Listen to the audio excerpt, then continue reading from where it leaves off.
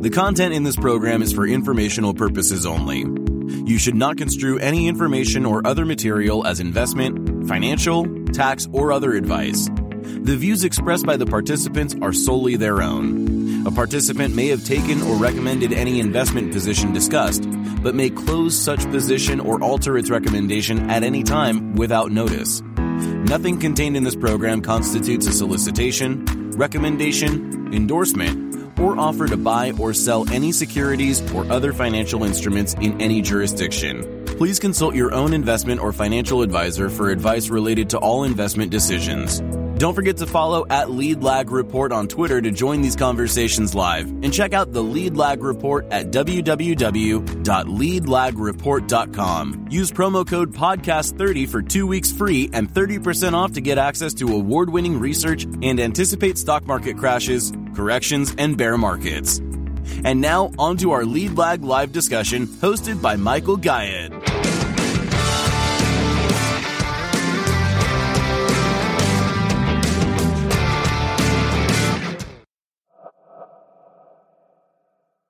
My name is Michael Guyed, publisher of the Lead Lag Report. Joining me for the hour is Gregory Daco, who has got some interesting thoughts when it comes to inflation. Been looking at his feed. I think no one better to talk about some of the news today and maybe market reaction. But Greg, introduce yourself to the audience. Who are you? What's your background? How'd you get involved, interested in economics and markets? And what do you do currently? So I currently am chief economist at EY. I lead the economic research team at EY. We produce original insights on the macroeconomy, and I spend a lot of time having discussions with business executives around the macroeconomic outlook, how that influences their business decisions. We know that we've been in a multi-speed global economy over the last few months, and there are a lot of questions as to how that particular and unique business cycle is influencing business decisions. Prior to joining EY, I was chief economist at Oxford Economics. It's a macro consulting company. And prior to that, worked at IHS, or the company that was acquired by IHS, which is Global Insights back in the days. I want you to further tease out that point about a multi-speed economy, because I'm going to argue that it's not just a multi-speed economy, it's a multi-speed market. I mean, you've got large caps, tech in particular, looking very different than small caps, looking very different than the typical average stock. Has there ever been a time in history where seemingly there were so many disconnects, where it's not like it's everything moving in a monolithic type of way? Yeah, I think we had been accustomed to an environment where things were generally moving in the same direction when it came to the global economies around the world and even different sectors. And, that period that preceded the COVID pandemic, the 10 years between the financial crisis and the pandemic, were an environment where we generally saw this fairly homogeneous movement across sectors and across economies around the world. And then we had this sudden stop to both demand and supply from the pandemic, from the COVID crisis. And in the wake of that, because we had this significant mismatch between supply and demand, we've had unprecedented inflationary pressures, which led central banks around the world to tighten very aggressively and countries to reopen at their own speed. And so we're left with this environment where you're correct, it's not just a multi-speed global economy in the sense that some economies are accelerating, some are decelerating, some are stagnating, but it's really that within each of these economies and across sectors, you're seeing an environment that some have described as this rolling recession environment, where some sectors are experiencing recession one after the other, and others are doing relatively well. We've also been hearing about the polycrisis type of environment where you're seeing crises across different segments. I prefer the multi-speed analogy because it's really not just about downside risks. I think there are some significant opportunities here in this type of environment. Multi-speed also sounds confusing, right? So talk about from a kind of an econometric modeling perspective.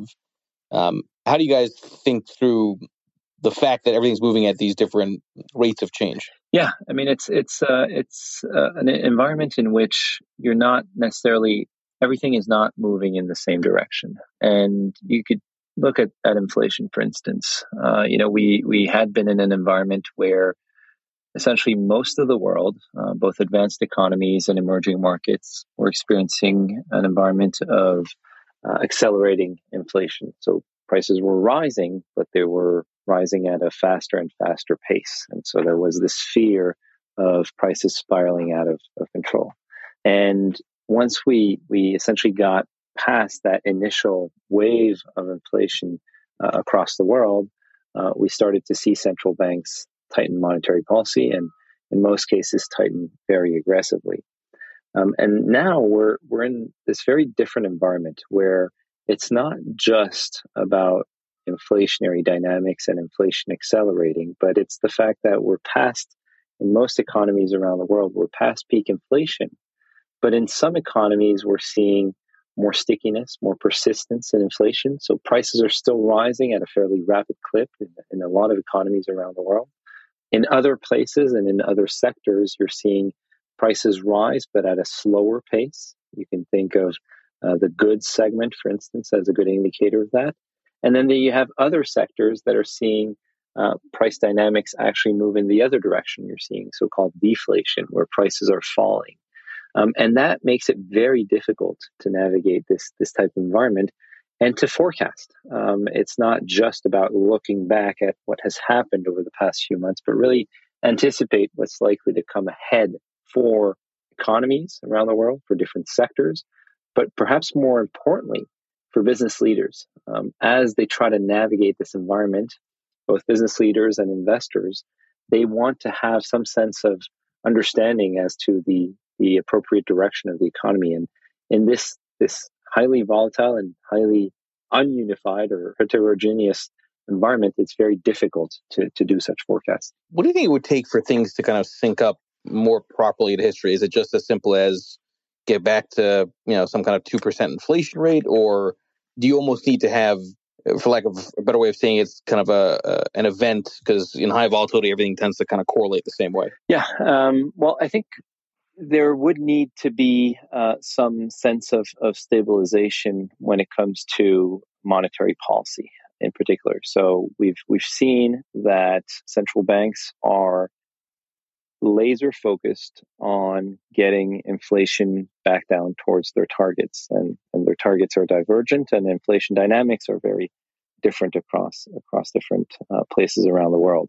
Once we are back in an environment where inflationary dynamics are actually no longer a subject of conversation, when inflation takes back its secondary role as it was pre-pandemic, then central banks will have the flexibility and the leisure to ease up and recalibrate their policy stance to the downside. And we will likely be in an environment where there is less divergence in terms of the credit impulse, in terms of the economic impulse. I think if you think about it, more broadly, we're still going to be riding the waves, the post-pandemic waves, in a sense, the ripple waves from this massive shock. I think we tend to underestimate how significant this shock was to the system. It was a warlike type of shock where everybody, shut down essentially from the consumer to the producer to the investors. Everybody essentially shut down for a couple of months, and then things started to reopen. The problem is that you don't restart a global economy as easily as you shut it down with this pandemic. And so the ripples and the waves are likely to remain in place for some time. And I wouldn't be surprised that we see more volatility, in a sense, in economic data going forward than we had been seeing in this period that was dubbed the Great Moderation over the last 30, 40 years. So I shared at the top of the Twitter space in the Nest a very well formed tweet around the breakdown on CPI, and you put a hashtag culprits around used cars. I saw it, on the periphery, and I've been on calls all day long here today. But break down for the audience that tweet, and other than used cars, and we'll get into used cars in a bit here, but other than used cars, were there any other surprises or things that you think people should focus on? Well, yeah, I mean, when I was looking at the CPI report, the first reaction was, well, this is a fairly hot and sticky reading in terms of CPI. You had both headline and core rising 0.4 on the month, and just as a side note, increasingly what will matter is the sequential momentum, not so much the year-over-year pace of inflation, which will be declining because of base effects and because we're also riding a strong wave of lower energy prices. But the point I was making in the tweet is that if you look at the composition of the increase in prices in April, it's actually quite reassuring because the used car prices component surged 4.4%, and the contribution of that alone to the headline print and the core print was around a tenth. And if you look at the core commodities indicator, sub-indicator, that rose 0.6%, which was the strongest rise in more than a year. All of that came from used car prices. All the other indicators are showing less significant increases or in some cases decreases. New car prices are still decreasing. Apparel prices are rising at a slower pace. Food prices have been flat in the last couple of months. This is the first time since before the pandemic that we've seen that. And then service prices, the service sector that the Fed is so focused on, the core service sector, which is essentially services excluding shelter and energy, those posted the slowest gain in a year. So we're looking at dynamics that are disinflationary, quite strongly so.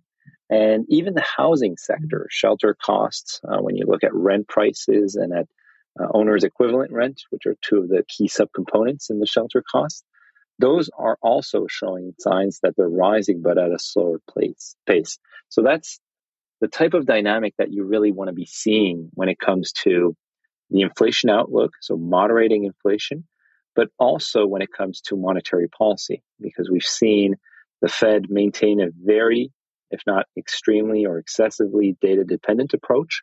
And these types of readings point to moderating inflation, which, if anything, will likely keep the Fed on pause at this stage. And if we continue to see these types of readings, will likely lead it to consider going forward the possibility of recalibrating policy to the downside. Maybe not this year, but early next year. Yeah, I like that way you framed it around bumpy disinflation. But you and I both know that interest rates act with a lag, and I made that point earlier today in a tweet. CPI today is based on interest rates from many months ago. Who knows exactly how many months ago, right? Because it's not always a consistent type of thing. But do you get a sense that is there anything in your work that would suggest the Fed maybe has already over tightened in the sense that, you've got strong disinflation starting or really kind of accelerating, but you haven't yet had the full impact of the prior rate rises? I think certainly I've been advocating for less of a backward-looking approach when it comes to policymaking. I think there's been a lack of firm anchors when it comes to policymaking at the Fed. Fed, we know, was caught, somewhat off guard in terms of its policy when it came to the persistence of inflationary dynamics, and it reacted by going very aggressive in terms of its tightening cycle. This was the fastest tightening cycle that we had seen since the Paul Volcker era back in the late 1980s. So a very rapid and aggressive tightening stance. But as you say, there is a lot of uncertainty as to the effects of this tightening of monetary policy on economic aggregates. If we're just focused on the backward-looking data, on April inflation data, which likely reflects February to March spending impetus, then that is essentially going to lead us into the wrong types of decisions when it comes to the ideal, the optimal monetary policy environment. So I've been advocating for a pause. I think that at this stage, monetary policy is tight enough. Inflationary dynamics are indicating that there is a significant cool down underway. that this process is not just about to end, that it will continue, and may actually, this is my view, actually surprise on the downside, that we may actually end up in a more rapid disinflationary environment than is currently anticipated by the consensus. I fear there's a little bit of a recency bias whereby people anticipate that the inflation stickiness that we've seen over the past 18 months is likely to persist. But if anything, just to come back to the most recent data we have, if anything, it shows that whether it's hotel prices, airfare, or just in broad terms, the leisure and hospitality sector, those are starting to see some turnarounds in the prices on a month-to-month basis. Why? Because demand is cooling. Even though there are people that still have the means to spend, and even though there is still that narrative of people enjoying the services that they couldn't enjoy during COVID, that narrative, I think, is increasingly going to be misguided when you look forward, because prices are very high and price levels in the end are what matter for the average Joe, not inflation, which matters for me and for you and for those that have a little bit more insights into what inflation is. Well, and I think the market expectations seem to agree with your view on that. There does seem to be a pretty remarkable difference in belief, right? The Fed is saying, well, we may not be done, and we're not planning on lowering rates at any point this year. While I think Fed futures are expecting 3 cuts, right? And yeah, I put a tweet about that. Has there ever been anything that you've looked at where you've seen that much disagreement between what the Fed is saying and what the market's pricing on? Not in recent history, to be honest. I mean, there certainly have been periods of significant disconnect between market pricing and Fed, what the Fed message or the Fed communication is. But this is proving to be quite persistent. And you're absolutely right to highlight the fact that the Fed has been hammering this message that there will not be rate cuts in 2023. And markets have continued to price rate cuts, about 75 basis points worth of rate cuts over the course of the back half of this year, with the first rate cut coming in September. So that's pretty close to where we currently are. There are a couple of notable things to highlight when it comes to this disconnect, because it goes back to this lack of a proper anchor for the Fed in terms of monetary policy. In the past, the Fed was able to essentially disregard to some extent its price stability mandate, right? Focus on the employment mandate and focus on financial stability, which is the often forgotten third leg of its mandate. And we saw that in the wake of this very long expansion, this very long business cycle that lasted from the end of the financial crisis to the pandemic, essentially the Fed realized that it had been too focused still on the inflation element of the mandate and not allowing the economy to really run hot, to reach a higher level of broad-based employment. And so it changed its framework to adapt to this rear view mirror of the economy that had a lot more potential and could have had more potential had it not tightened as much as it did from 2015 to 2019. Now, that framework is not well suited at all for the post-pandemic era, where we've had this inflationary environment and where that inflationary environment has been quite sticky. Now we come to this big question for the Fed, which is, what does it want to anchor its policy framework on? And how does it want to communicate its intent to lead monetary policy coming out of this period of very strong and persistent inflation? And that's where the credibility issue comes into play. At one point, the disconnect between what the markets are anticipating and what the Fed is saying will have to be reconciled. And one of two things will happen. Either there will be a market repricing and therefore much more volatility coming forth in terms of expectations for the Fed to not cut rates, or the Fed will succumb to market expectations, and by cutting rates in 2023, it will essentially lose a lot of credibility in terms of its own anchoring of monetary policy. I'm fearful that extreme data dependence in this very volatile environment that we've been describing is a very risky proposition for the Fed, and something that it will need to address very rapidly, because, as I was saying, it cannot no longer just focus on the financial stability aspect of things, but it has to focus on its triple mandate of ensuring inflation comes back down towards its target, so price stability, ensuring that it moves towards an environment that is still robust on the employment front, and ensuring that there is financial stability. That is a very difficult mission for the Fed in the current environment. Speaking of financial stability, I think that's a good transition around the debt ceiling. I did a Twitter space with Jeffrey Hirsch of Stock Traders Almanac yesterday, and he had noticed, and I've been seeing this on the periphery, but it's actually pretty remarkable. If you look at the credit default swaps on the U.S., right, you're reaching like 2008, 2009 levels. It's actually past the 2011 debacle back then and summer crash because of the debt downgrade. Is that just some institution that's trying to play a black swan type of insurance bet, or is there some validity to maybe this time it's a little bit different the way the rhetoric is playing out? I'm concerned, to be honest. I'm concerned about the way things have been evolving. There were really 4 potential scenarios that could have unfolded when it comes to the debt ceiling debacle. Number one was a clean increase in the debt ceiling that has happened in the past.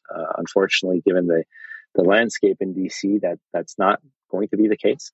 The second option is what I still think and secretly hope is most likely is essentially this negotiated outcome whereby Congress gets together and essentially says, we will most likely suspend, I would think, the debt ceiling and tie to that some form of agreement to reduce spending in the next budget.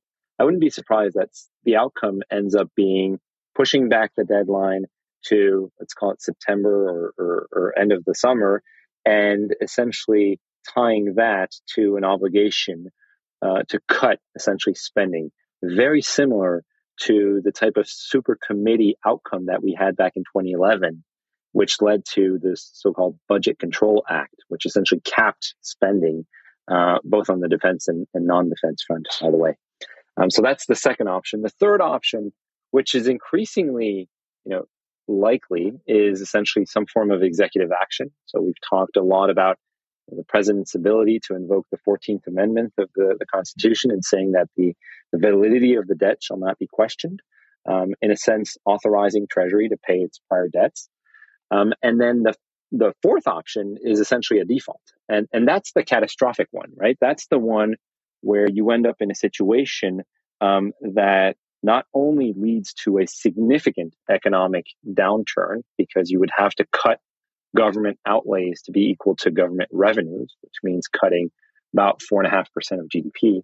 But you will also have, as you were just highlighting, a tremendous amount of financial market stress.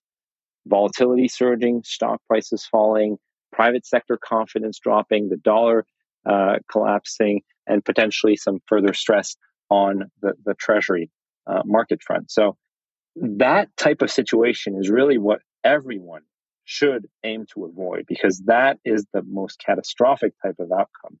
But the other two that are still likely, the negotiated outcome and the executive action, those are not without pain, and they will also likely be quite problematic, both in the short run, but also potentially in the long run. We'll be back after a quick break. Hello, listeners. Michael Guyot here from Lead Lag Live. Are you ready to take a deep dive into market trends, risk management, and investment strategies? Then you need the Lead Lag Report. Our in-depth analysis helps you understand the financial markets like never before. And guess what? We're giving you a chance to experience it at a discounted rate. Visit theleadlag.report/leadlaglive and get an exclusive 30% off on your subscription. Don't miss out. Level up your investment game with the Lead Lag Report. And now, Back to our discussion. I will say that's one way to quickly get to 2% inflation is if you were to have an actual default. Like going back to, if you're going to go back to a long run average of 2%, you need a period of deflation. Mm-hmm. And you get any kind of credit event that would do it. Now, that would be a hell of a credit event, even if it's, sort of a mini default in terms of extending out or however they do it, right? Technical default, so to speak. And that would be enough to shake confidence in all credit issues. I mean, to your point, this type of shock to the system would not just get inflation back down to 2%, but could lead to a severe deflationary environment.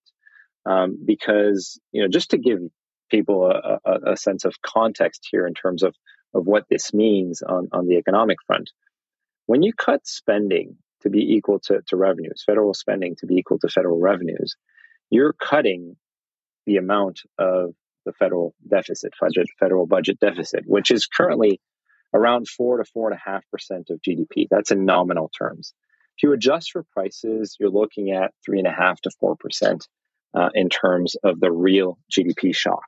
Now, how does that compare in terms of prior recessions? Well, take a look at the financial crisis back in 08, 09. The shock was about 3.5% of real GDP. The peak to trough decline during the COVID crisis was about 10%. So that gives you an order of magnitude of how severe the hit to the economy would be. And as I mentioned, it's not just about the economics of it, it's also the financial market ramifications. So if you have a significant tightening of financial conditions and potentially global financial ramifications, global financial conditions tightening as well, then the combination of all those factors would likely lead to an even greater hit in terms of economic activity. And there's no real process through which you could really prioritize payments.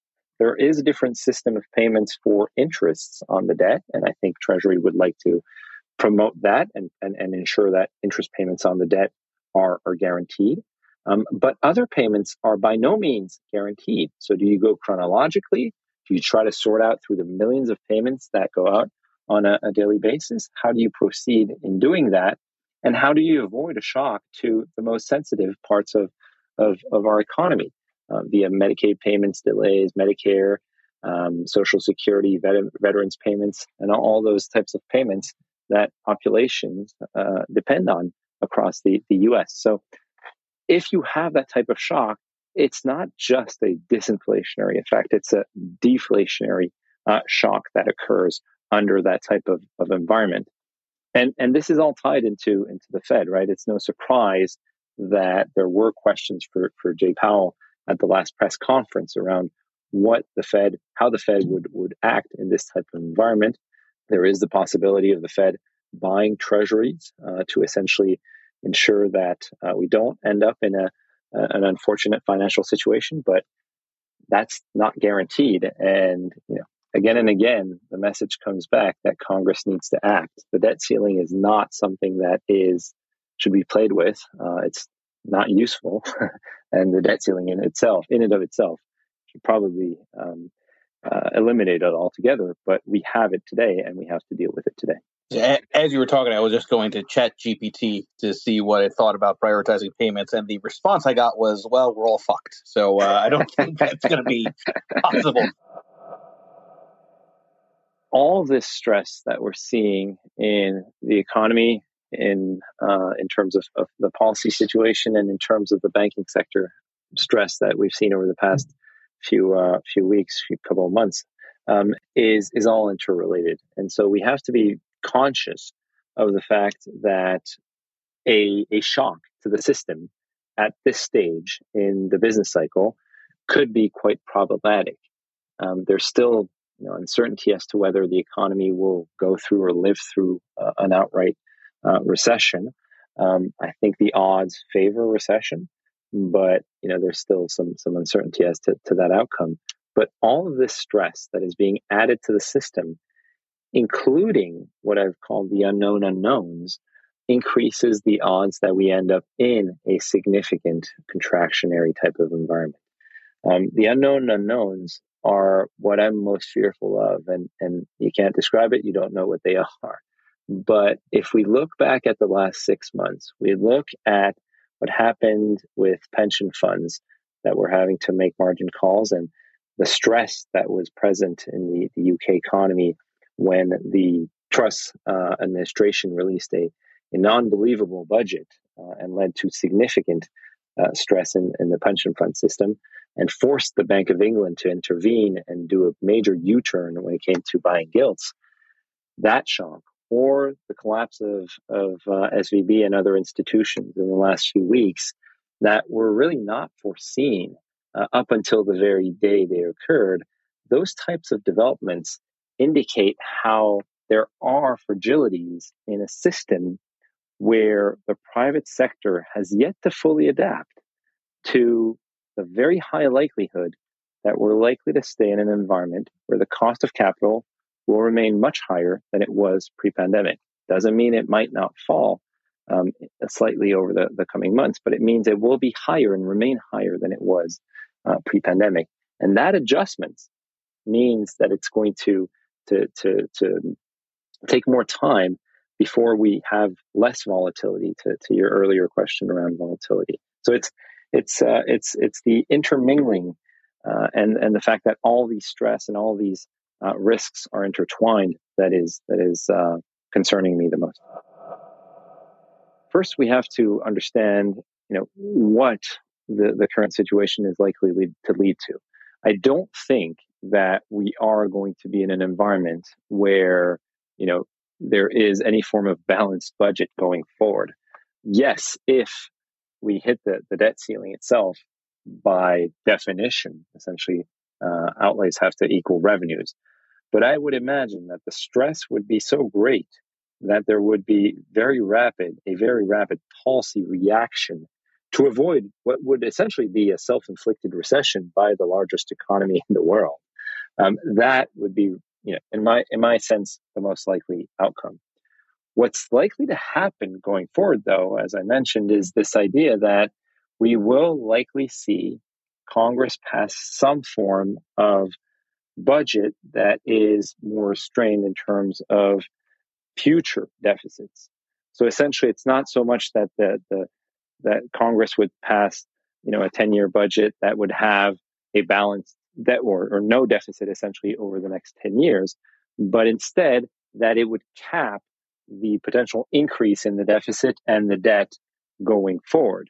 Not so much that it would cap both of these. So in doing so, that has implications because it means less emissions less growth because it's restrictive in terms of growth momentum, but also less accumulation of debt, and then therefore less need to finance their treasuries in terms of financing the bonds that it emits. So that's the type of trade-off we're looking at. We're not really looking at a sudden, essentially, disappearance of the U.S. debt. The U.S. will likely forever have elevated debt, and it will likely, for the foreseeable future, continue to run a deficit, import more than in exports, although on the energy front, that has started to shift, especially with natural gas exports having surged in the last year.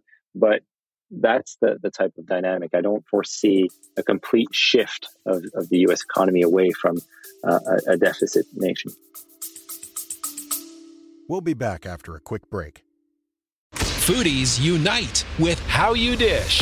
It's social media with a secret sauce. Food, the world's first network for food enthusiasts. How You Dish connects foodies across the world. Share kitchen tips and recipe hacks. Discover hidden gem food joints and street food. Find foodies like you. Connect, chat, and organize meetups. How You Dish makes it simple to connect through food anywhere in the world. So, how do you dish? Download How You Dish on the Apple App Store now. I feel like we need to hit on the ECB a bit, especially given what looks like a quickly decelerating Germany. What are your thoughts on monetary policy from Lagarde, and is the Fed factoring in at all where the ECB is at because, of the cross currents of currency? Well, I think the ECB is in a different situation and has been in a different situation because of the different nature of inflationary dynamics. Just to do a little bit of a flashback, U.S. inflation has always been essentially broad based, right? The acceleration in inflation wasn't just one segment of the economy seeing higher prices. It was, of course, sparked by the goods segment. We were seeing strains in supply chains around the world that was putting upward pressure on prices and costs that were being passed on to consumers. But it very rapidly broadened out to energy, food, services, housing. It's essentially inflation across all different segments of the US economy. The European picture was somewhat different, where the supply side, and in particular, goods and energy, were the largest drivers of the acceleration in inflation. But now that we're past this peak impetus in terms of energy price inflation and goods price inflation in Europe, what we've started to see is the unfortunate lagged effect that comes via wages and indexation of wages, because a number of economies in the Eurozone have the system of indexed wages, which is often based on prior inflation. And what that does is it essentially creates an environment where inflation permeates into the future via this indexation of wages. If you think about it from a basic standpoint, you have an environment where inflation, let's call it, was 10% to give you a round number in the prior year, then you're going to see wages being indexed at a relative level compared to that 10% going forward. What that means for business leaders and business executives is that they then have this lagged impact on their costs, on their labor costs, which they then have to either take the bite for or pass on or increase productivity. We can talk about productivity because I think that's one of the most important elements in this business cycle. But usually it's going to be either they take the hit in terms of their bottom lines or they actually pass them on to consumers. If they do the latter, then that creates an environment of more persistence, more sticky inflation. And that is unfortunately the situation that we're facing right now when it comes to Europe. So Lagarde is in this environment where it's seeing a notable slowdown in some of the more manufacturing intensive economies, Germany being the prime example. It used to be the strong engine of growth across Europe. It's now one of the laggards when it comes to economic activity. Service sector activity in Europe remains quite resilient still. We're still seeing some strong signs when it comes to the most recent indicators, the most recent PMI indicators, for instance, the purchasing managers indices. Those are diffusion indices that indicate strong momentum in the services sector. And so in this environment, the ECB has also been tightening monetary policy at a rapid clip. It's about 150 basis points behind the Fed when it comes to the level of the policy rate at 3.5%. But it has been proceeding with fairly aggressive rate hikes, did 50 basis points on a few occasions, now has gone back to a 25 basis point increment at its last meeting. But Lagarde was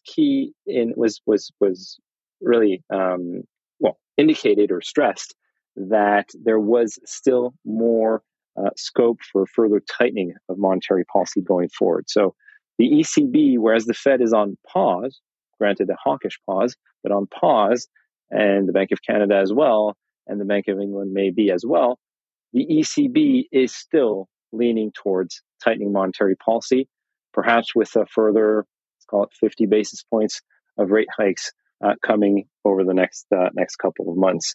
And that is really going to be reflective of this environment of a lagged pass-through of inflationary dynamics that will come via the wage channel. That, though, of course, could keep our own inflation sticky, or at least for a bit of time, right? So conceivably, the ECB keeps raising rates. That puts upward pressure on the euro. Dollar weakens. That's inflationary. It's like I joked about that before when if you remember, when I think it was November, when that inflation print, CPI print, everyone was cheering it and the dollar collapsed. And I tongue-in-cheek said, well, the dollar just celebrated weaker inflation by being more inflationary, right, in terms of the drop back then. Presumably the Fed is going to be seeing that and mindful of interest rate differentials. It doesn't sound to me like you think that will cause them to adjust course, but that's got to be a consideration somewhat. It is a consideration, but I think we have to be careful with the assumption that the dollar has a major inflationary effect in the current environment. You have to always remember that in the US, although we import a lot, we invoice about 80% roughly of our imports in dollars. What that means is that there is no strong FX effect when it comes to import prices. They're still there. But they're not as strong as generally believed. The other thing is that when it comes to inflationary dynamics, just focusing on those first, we have seen that import prices are actually deflating. So prices are falling when it comes to import prices. So that's a deflationary, a disinflationary influence on consumer prices in the US. I think the interesting question when it comes to the foreign exchange effects is whether the Fed pause actually influences the ECB. So essentially flipping your question around, is there an effect whereby the ECB looks at what's happening in terms of the Fed and decides it need not go as high? Because contrary to the Fed, the inflationary pass-through from the FX side in Europe is actually quite significant. So there could be this argument that given that the euro has strengthened vis-a-vis the dollar and that you've had the benefit of this disinflationary current over the past few months, and that the Fed is now on pause, there's less of that aspect of gaining relative, taking an advantage in terms of the relative interest spread, and therefore less of a need to tighten monetary policy further from an FX standpoint. I don't think that changes the dynamic in terms of what the ECB wants to do, but that would be essentially flipping the question to the ECB now that the Fed is likely at its terminal Fed funds. Yeah, and I think it gets to be more intriguing if the market's expectations are right about the Fed cutting, and then good luck with ECB trying to counter that. I had a couple months ago Louis Vincent Gov of GovCal, and his argument at the time was you're not going to have a recession because China is going to drive global growth, right? That would be sort of the real engine this time around. Any thoughts on how China and their monetary policy, their fiscal response with their own reopening is muddying things in terms of central bank action from the Fed and the ECB? Yeah, I mean, it's very interesting to watch and observe how the Chinese economy has been evolving. I mean, we know it was the last big economy to really let go of its COVID policies. And it did a major, largely unexpected, by the way, U-turn when it came to the zero COVID policy. And that has led to a significant acceleration in economic activity. Now, the notable feature in China is that actually, when you look at inflationary dynamics, they are very weak. You're looking at PPI that is contracting. I don't have the exact figure, but I think it's down about 1% to 2% on a year-over-year basis. And consumer prices are in the 1% to 2% range on the upside, but still very moderate inflationary dynamics because you've had less of that consumer impetus, less of that fiscal stimulus when it came to economic activity. And the combination of the zero COVID policy, the property sector slump, and efforts by authorities to avoid excess leverage that really curbed economic activity. Not forget that last year, China was in a recession of its own, growing only 3% when it came to GDP growth. Now we've seen an acceleration in economic activity. We had growth at 4.5% in the first quarter. We're likely to see growth for the year closer to 5%, maybe slightly above 5%. We're seeing a bifurcated economy, which is important to remember when it comes to international flows and the international support that China can bring to the rest of the world. Because I'm digressing a little bit, but in prior cycles, the credit impulse in China has been countercyclical, right? In the financial crisis, even in the early days of the COVID crisis, you had this environment whereby there was a slowdown in global economic activity, but there was a very strong credit impulse that supported Chinese growth. And because Chinese growth was so import intensive, that generated positive spillovers for the rest of the region and the rest of the world. In today's environment, where a lot of the rebound in economic activity is service driven, it does not have zero spillovers for the rest of the world, but it means that the spillovers are very different in nature, and I think to a great degree smaller than they've been in the past. Travel and tourism is certainly a big part of China's exports, but it's certainly nowhere near comparable to the import size and the import pull when you're thinking about infrastructure spending, when you're thinking about real estate activity, when you're talking about manufacturing activity. That pull is not as strong relative to the headline GDP print. And that means that the spillovers for the rest of the region are much less significant. And we're coming out of an environment, to go back to your question, where the Bank of China was essentially easing monetary policy, reducing the reserve requirement ratio to try to stimulate its economy, but doing so with guard so as to avoid the prior excesses of the past, where leverage was really the main means of getting economic activity underway.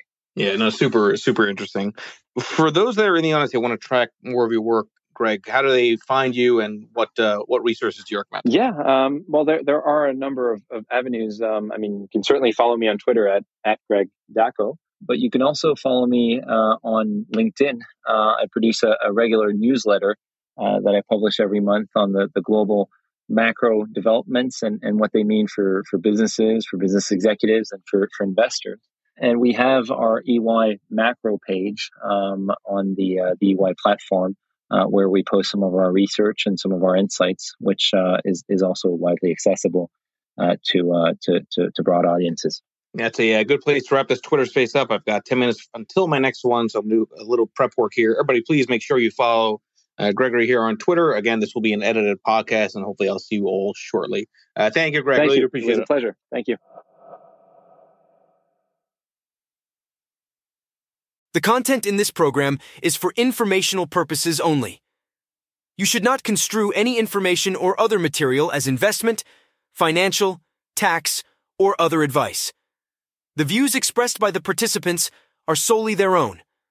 A participant may have taken or recommended any investment position discussed, but may close such position or alter its recommendation at any time without notice. Nothing contained in this program constitutes a solicitation, recommendation, endorsement, or offer to buy or sell any securities or other financial instruments in any jurisdiction. Please consult your own investment or financial advisor for advice related to all investment decisions. Don't forget to follow at Lead Lag Report on X, Instagram, Threads, and YouTube, and check out the Lead Lag Report at www.leadlagreport.com. Use promo code podcast30 for 2 weeks free and 30% off to get access to award-winning research and anticipate stock market crashes, corrections, and bear markets.